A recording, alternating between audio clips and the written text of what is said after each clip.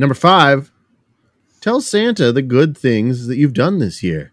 Santa is a busy guy, so he may need a little reminder of how good you've been.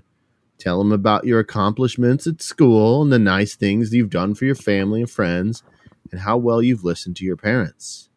Remember to be honest. Santa's had his eye on you, so he'll know if you're not being truthful. You might write, I helped my little sister tie her shoes last week. Or, I cleaned my room right away when my parents asked.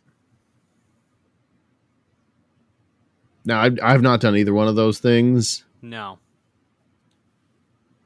I haven't either. But I have updated my resume recently, so I'm pretty sure I'm good for fudging the truth a little bit. Mm-hmm. Yeah. Dear Santa Claus, I am proficient in Microsoft Office.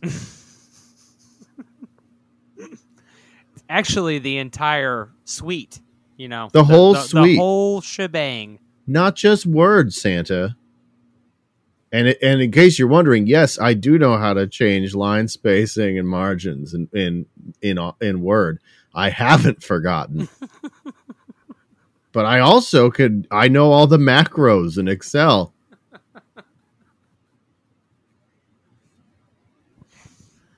I don't know. I'm worried that I'm going to end up working at the North Pole with this letter now.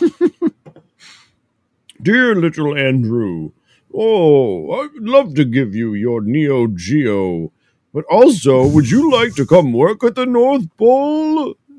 We need someone who knows Adobe Dreamweaver.